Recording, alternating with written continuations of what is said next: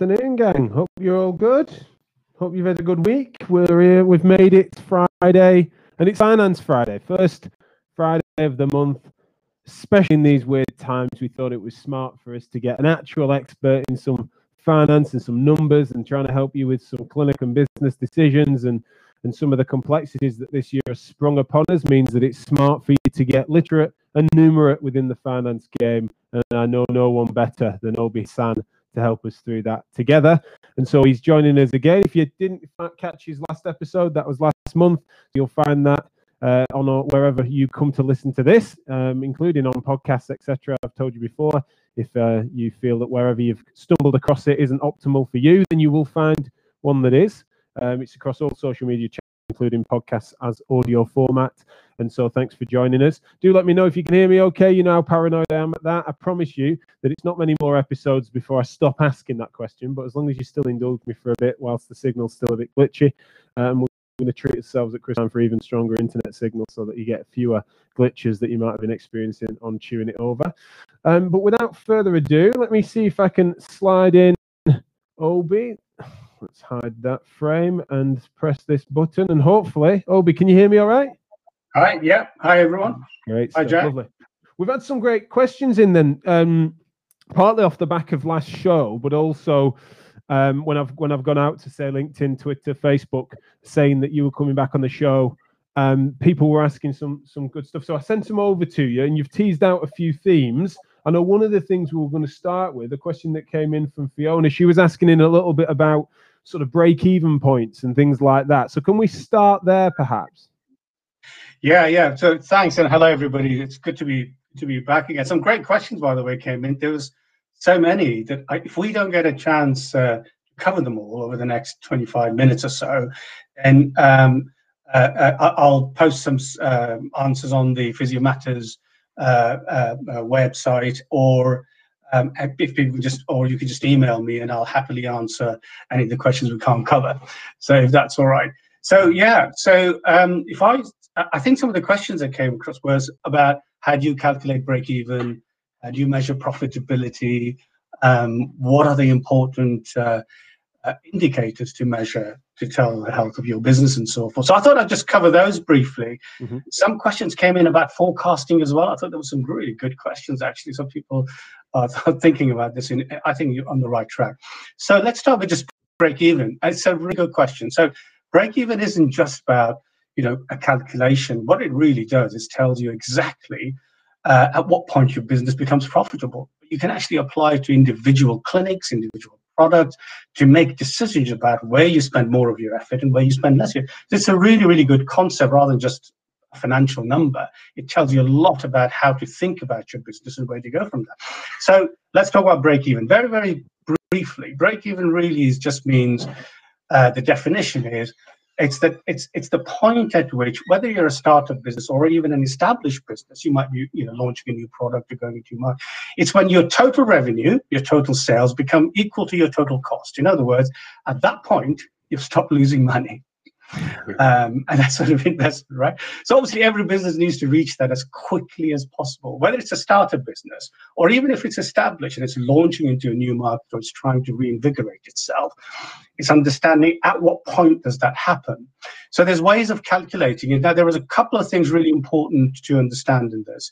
So I think everybody clearly understands sales and how you price and what a sale price looks like. But on the costs, there are two things to understand when you think about break even. Very, very important. I'll introduce to you a concept it's a concept of profit, which is called contribution profit. What that means is when you're running a business, what you have is two types of costs. You have what's called fixed costs, which I think you'll all be familiar with. Those are things that don't change. Your rent and rates, your staff salaries every month, that is pretty much a fixed cost. Every month, that's the number that's going to go out every month. Yeah. I know you can vary that sometimes, but usually they are pretty fixed and static, and they stay the same unless you do something about them. The other part of the costs that you incur when you're selling things are something called variable costs. In other words, only if you sell something will you incur the cost, otherwise you won't incur it. So you're running a clinic, there are costs of running that clinic, whether you've hired that clinic, it could be If you're already paying rent, that's a fixed cost. But if you've hired a clinic, you've brought in self-employed people to therapists to run it, that is a variable cost. If you don't run the clinic, you don't incur the cost. If you run the clinic, you incur the cost. So that's a variable cost. That's important. Now, the contribution profit is not the same as a net profit. What it means is, what is the profit I make per unit of what I sell? What is the profit I make per clinic? So if I do a clinic, what's the profit from that clinic? It's got nothing to do with your fixed costs yet, remember. Only the costs directly associated with running that clinic. And that gives you your profit per sale of that clinic. And that's the critical thing. So your selling price, less your variable cost of running that clinic, which is whether people or rent, which is variable, gives you a profit margin. That contribution profit is then the key thing you use to decide my break-even point. In other words, now that every time you're selling a clinic, you know you're making a profit, how many of those do you need to sell to cover your fixed costs? Right? Remember, your fixed costs are the same. They're not going to change. But the more you sell of this, you're going to make a profit each time you sell it. How many do you need to sell to cover your fixed cost? Take an example. Very simple, just for simplicity, very, very simple example. Let's say we sell a clinic at £200 and it costs us £100 to run that clinic, which is variable. If we run it, we incur it. If we don't, we don't. So we make a contribution profit of £100 per clinic that we sell, whatever the procedure is we're doing. And then consider that to run the rest of the business, our fixed costs are £1,000 per month, or £10,000 per month, say, for argument's sake. So how many of those clinics do I need to sell to cover the fixed costs of £10,000? Well, if I'm making a profit of £100, and I've got £10,000 to cover, you divide 10,000 by 100, you get 100. You've got to sell 100 clinics at that price that you're selling at, and at the cost you're incurring to run that clinic. At 100 clinics, you're broken even. In other words, the real benefit of knowing that is you can now decide, right, how long is it going to take me to get there? That means how much cash do I need to invest in the business before I actually get there? That's the investment. And then it tells you every one that I've sold beyond that, so 100 clinics to break even, then everyone beyond that, 101, 102 is profit. I'm making £100 clear profit every time after that. Now I'm into profit. And so again, it tells you how long is it going to take me to recoup my initial investment back, and how much money then am I going to make going forward, and how profitable I'm going to be. Just as a bit of a translation piece then, because obviously the unit there can vary because it doesn't matter as much. It could be on an appointment basis, an hour's rate. In this instance, talking of a clinic unit, it doesn't really matter as to how split down that is. You just need to be consistent. Exactly. I mean, it could be a mix of services you are selling. You could say, right, in that mix, I'm going to look at one unit of that mix. 2 clinics there, 3 clinics there. I sell that as a package every time. Sure. One unit, what are the direct costs? Profit, does it cover my fixed costs? Done. Because often people, I mean, the unit's fine, because often people describe like a clinic session might be a typical morning, which is a certain amount of hours, and then if say full, or if say typically 80% or whatever of that, we know those rates. As long as you're consistent with that unit, then it doesn't matter, but you've just got to try and work that out. Exactly. And it also gives you a pound number then. Once you know the number of clinics you need to sell, multiply by the price and say, well, this is the amount of revenue I need to make, and then I'm going to break even. But then strategically, what it also allows you to do, you see, really, really importantly, and that leads to the other questions that we've had as well. Before we go there, though, because I don't want to, sorry to cut you off, but it's just I know that there is an area that myself and plenty of others make the mistake of when it comes to costs, and when they are looking at break even, it's the fact that they're not. How does a clinic owner typically appropriately factor in their time? Because otherwise, they consider themselves to reach break even because they're not costing themselves inappropriately, or they're on a nominal base salary on a PAYE, but they then pay themselves, be that in dividends or other expenses, etc. So, what's your advice there as to how to make sure you're not artificially deflating your break even point? Yeah, it's a good question. So I think the way to do this is, if you are your time is spent on various different matters. So what you've got to do is essentially decide how much time are you spending on different activities. It's a bit like doing a timesheet. Right. And I do, so what I do, I mean, I'm a consultant, and so you guys are clinic owners. You have direct clinical facing hours, then you have admin hours you have management hours you do. And in a typical day, any of your clinic time should be allocated to that clinic. So I'll take my costs, you take your costs, look at the number of how you spread your time, and then allocate your time and what you cost the business proportionately to the time you spend on in the areas you're working on. Right. Okay.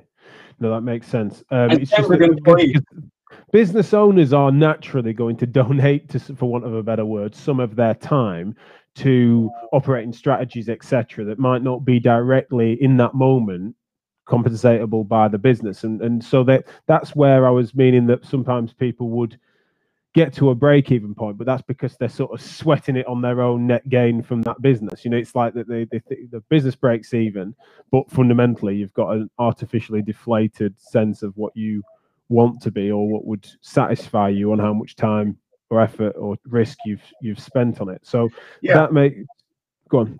No, it depends on where you are in your business. It's called sweat equity, Jack, is a name that a lot of us use who are growing businesses. But there comes a point, you're absolutely right, when you're saying, for the time I spent, my time is money and it costs. Sure. And so charge the business that and reflect that in your prices so that that's the return you're getting. If you don't charge your time to it, then you're right, it's sweat equity that you are building into the business to develop it. Mm. Yeah, I think I definitely I feel like that's something that is useful answer, because you got better to just be accurate on that from the off, and then chase that appropriate number rather than artificially making that break-even point lower and it feeling like you then it sort of distracts a little bit, doesn't it? It's a really good point, but it might just very briefly, may just pick on that people may find that can relate to that. So whilst we're talking about financial, but actually the business decision behind it, it does force you to say, so what should be my price points? How do I compare against my competition? And if I am going to be too expensive when I've done all that, what is going to be my marketing strategy? So it really does allow you to start thinking about very carefully, when you understand the real costs of running something and the real profitability of running, it allows you to start looking at your pricing strategy, the competition around you, and seeing which areas of the business are making money and which are not, and adjusting your efforts accordingly.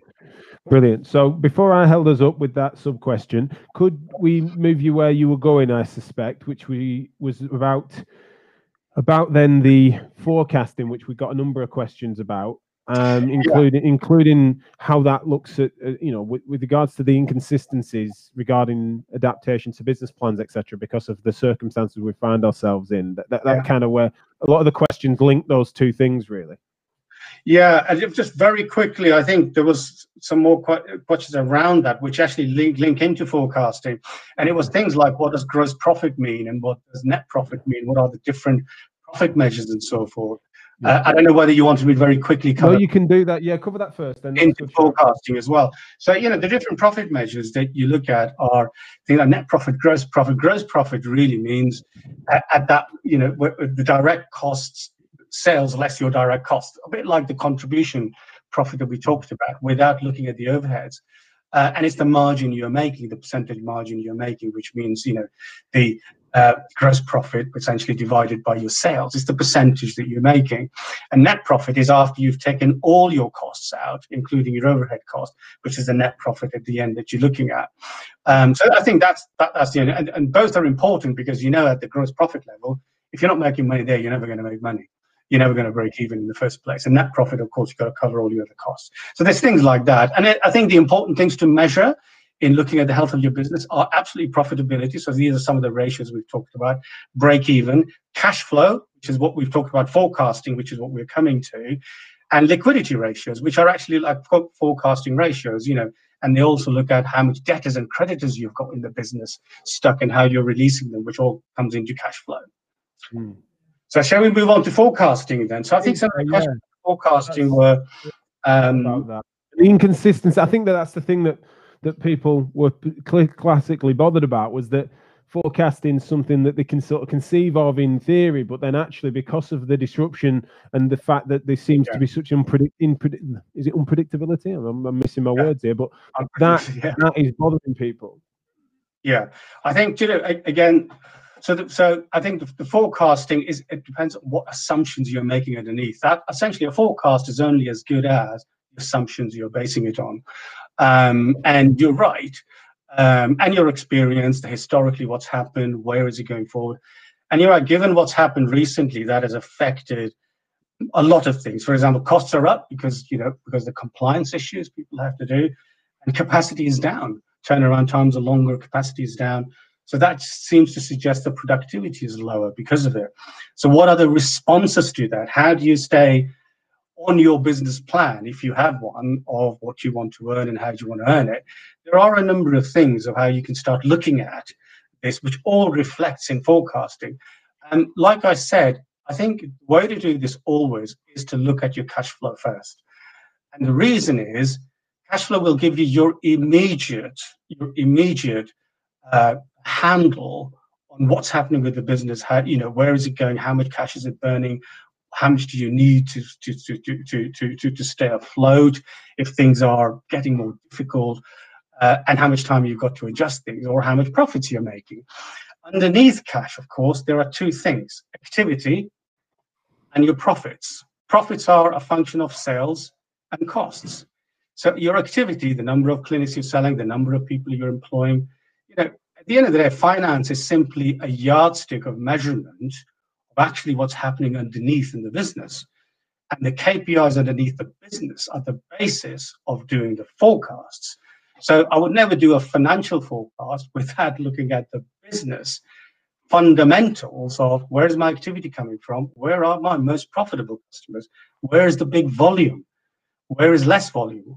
Where is it more difficult to get business out of? How quickly? What's my productivity? So how long does it, how many clinics can I run now with all these restrictions? What did I use to run? So let's take an example. How would I forecast my revenues and my profits going forward before the lockdown happened to where we are now? So let's say I was running, 100 clinics before in a period of, in a week. And now I can only run 80. I'm 20% down on those clinics because that's all I can do. Now, I'm going to sit back and think about what's the impact of that on my business. If I forecast that, first of all, and see, well, I've still got enough profits to be able to survive this. It's okay. So I'm not in real trouble, but it's not good. I'm making less than I was before. You've got time to adjust. If it shows that you're suddenly now in losses, you've got to react a lot more quicker than that. So that's the reason it's so important to do cash flow, because it immediately tells you the urgency with which you need to react. And then you get into planning. So let's just say how we plan that. But, we say, well, we've lost 20%. We need to get back up to 100, maybe go beyond that now. And then you've got to start looking at, well, what is my capacity in my clinics? How can I increase my capacity? A number of ways you can do that, as you know. And that's what I mean. Before you talk about the numbers, you've got to understand how your business runs and what you can do. So how do I increase my capacity? A number of ways you could do it. One could be either increase productivity. Can you fit more clinics in the same time? The answer is probably no. Unless, but in hospitals a lot of time when I work, when we look at peer-to-peer comparisons, I do find that some clinicians are faster than others. It's not about doing your patients quickly, they're just faster than others. So sometimes you look at that, but you may not want to do that. So how do you increase, if you think that you're working at the right pace and doing it appropriately for your patients, then it's a question of how do I increase my capacity? Well, you can go and hire more space. You can increase the length of hours you do. Now, the question is that increases costs as well. So this is where our concept of break-even comes in again. If you increase capacity, you've got to decide, is it going to be profitable to increase that capacity? And to do that, remember, if we go back to the previous discussion, you look at what is the increase in my costs? How many of these units do I need to sell to break even on profit making? And if the answer is we are making a positive contribution by running extra clinics in capacity, it's worth doing.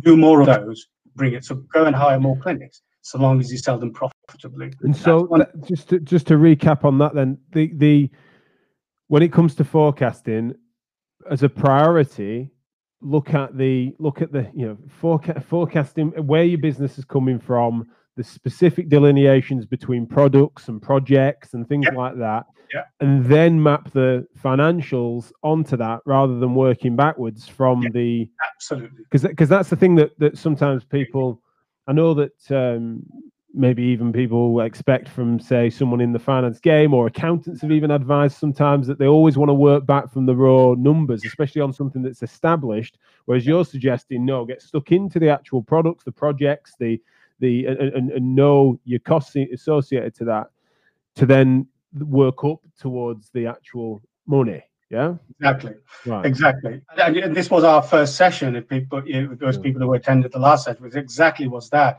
You know your business.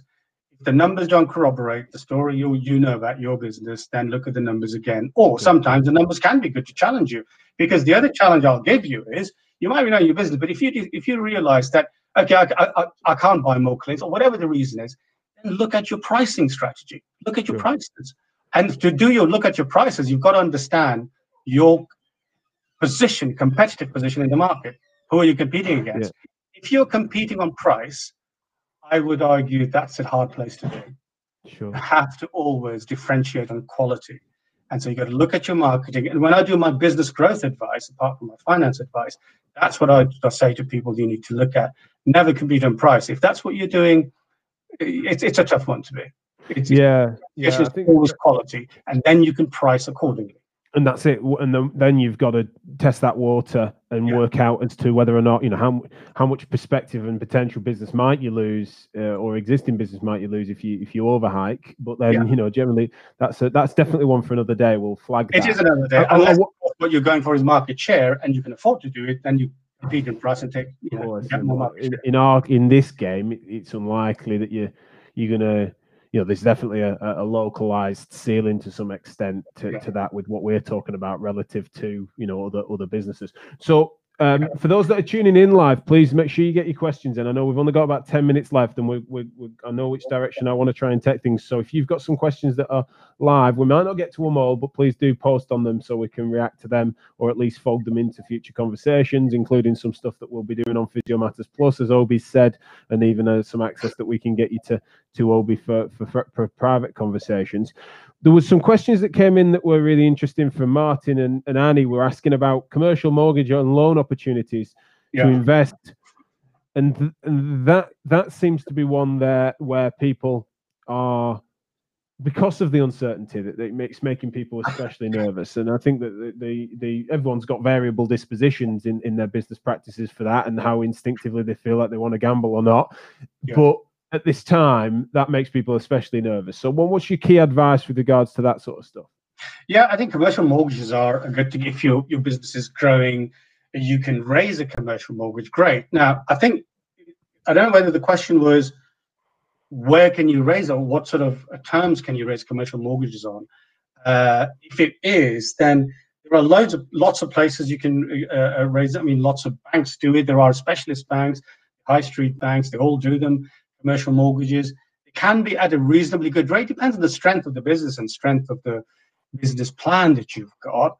I think generally anything up to around 50,000, even 100,000, it can be unsecured. Usually commercial mortgages are for sums more than that. Although they all say they started around 30 to 50,000 pounds, and you can go up, but why go to a commercial mortgage if that's all you need? So they're for bigger sums of money than that.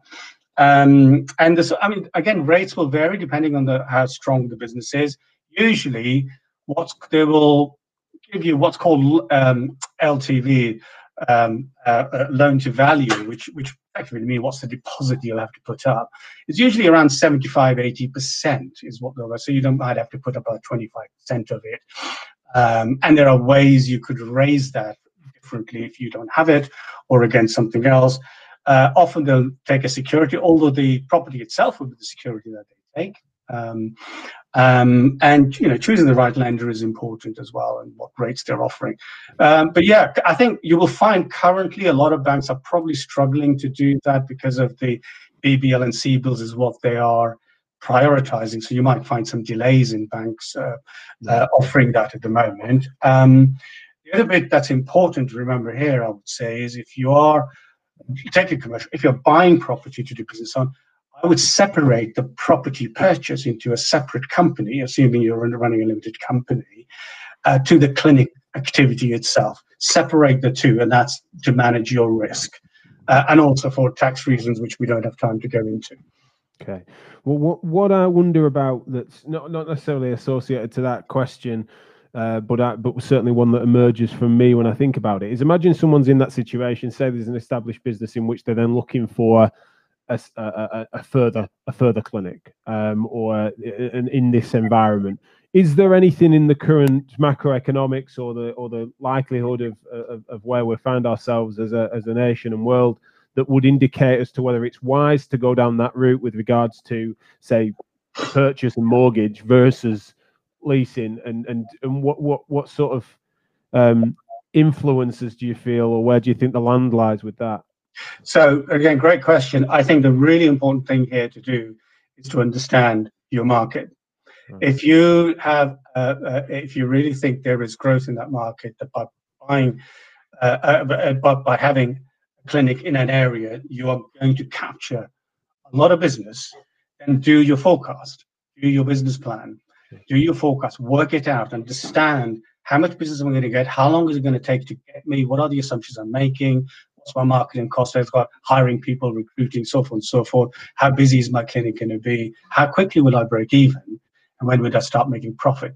If you can answer this, besides, but when you actually go for these loans, you'll be asked for that anyway. Sure. So if you've done your homework and you've really understood the market and the business, how you are getting out there and capturing that market in your business, then the answer comes out of that. Whether you should buy or lease, frankly, I think buying has a lot of advantages, especially if you can raise a commercial mortgage and it is used for security, so long as you separate it from the business itself. That has a lot of advantages. I mean, even leasing is viable, but I think you'll go through a similar process in terms of needing security and so forth. It just seems that in uncertain times, and I'm projecting this opinion now, and maybe others don't share it, and I'm sure they'll tell me if they don't. But it's just that in these uncertain times, it feels like one of the ways to err on the side of caution is to take not just a lease rather than a purchase, but also to try and look for ones that are shorter term or have break clauses, etc., that people want to dip their toe in.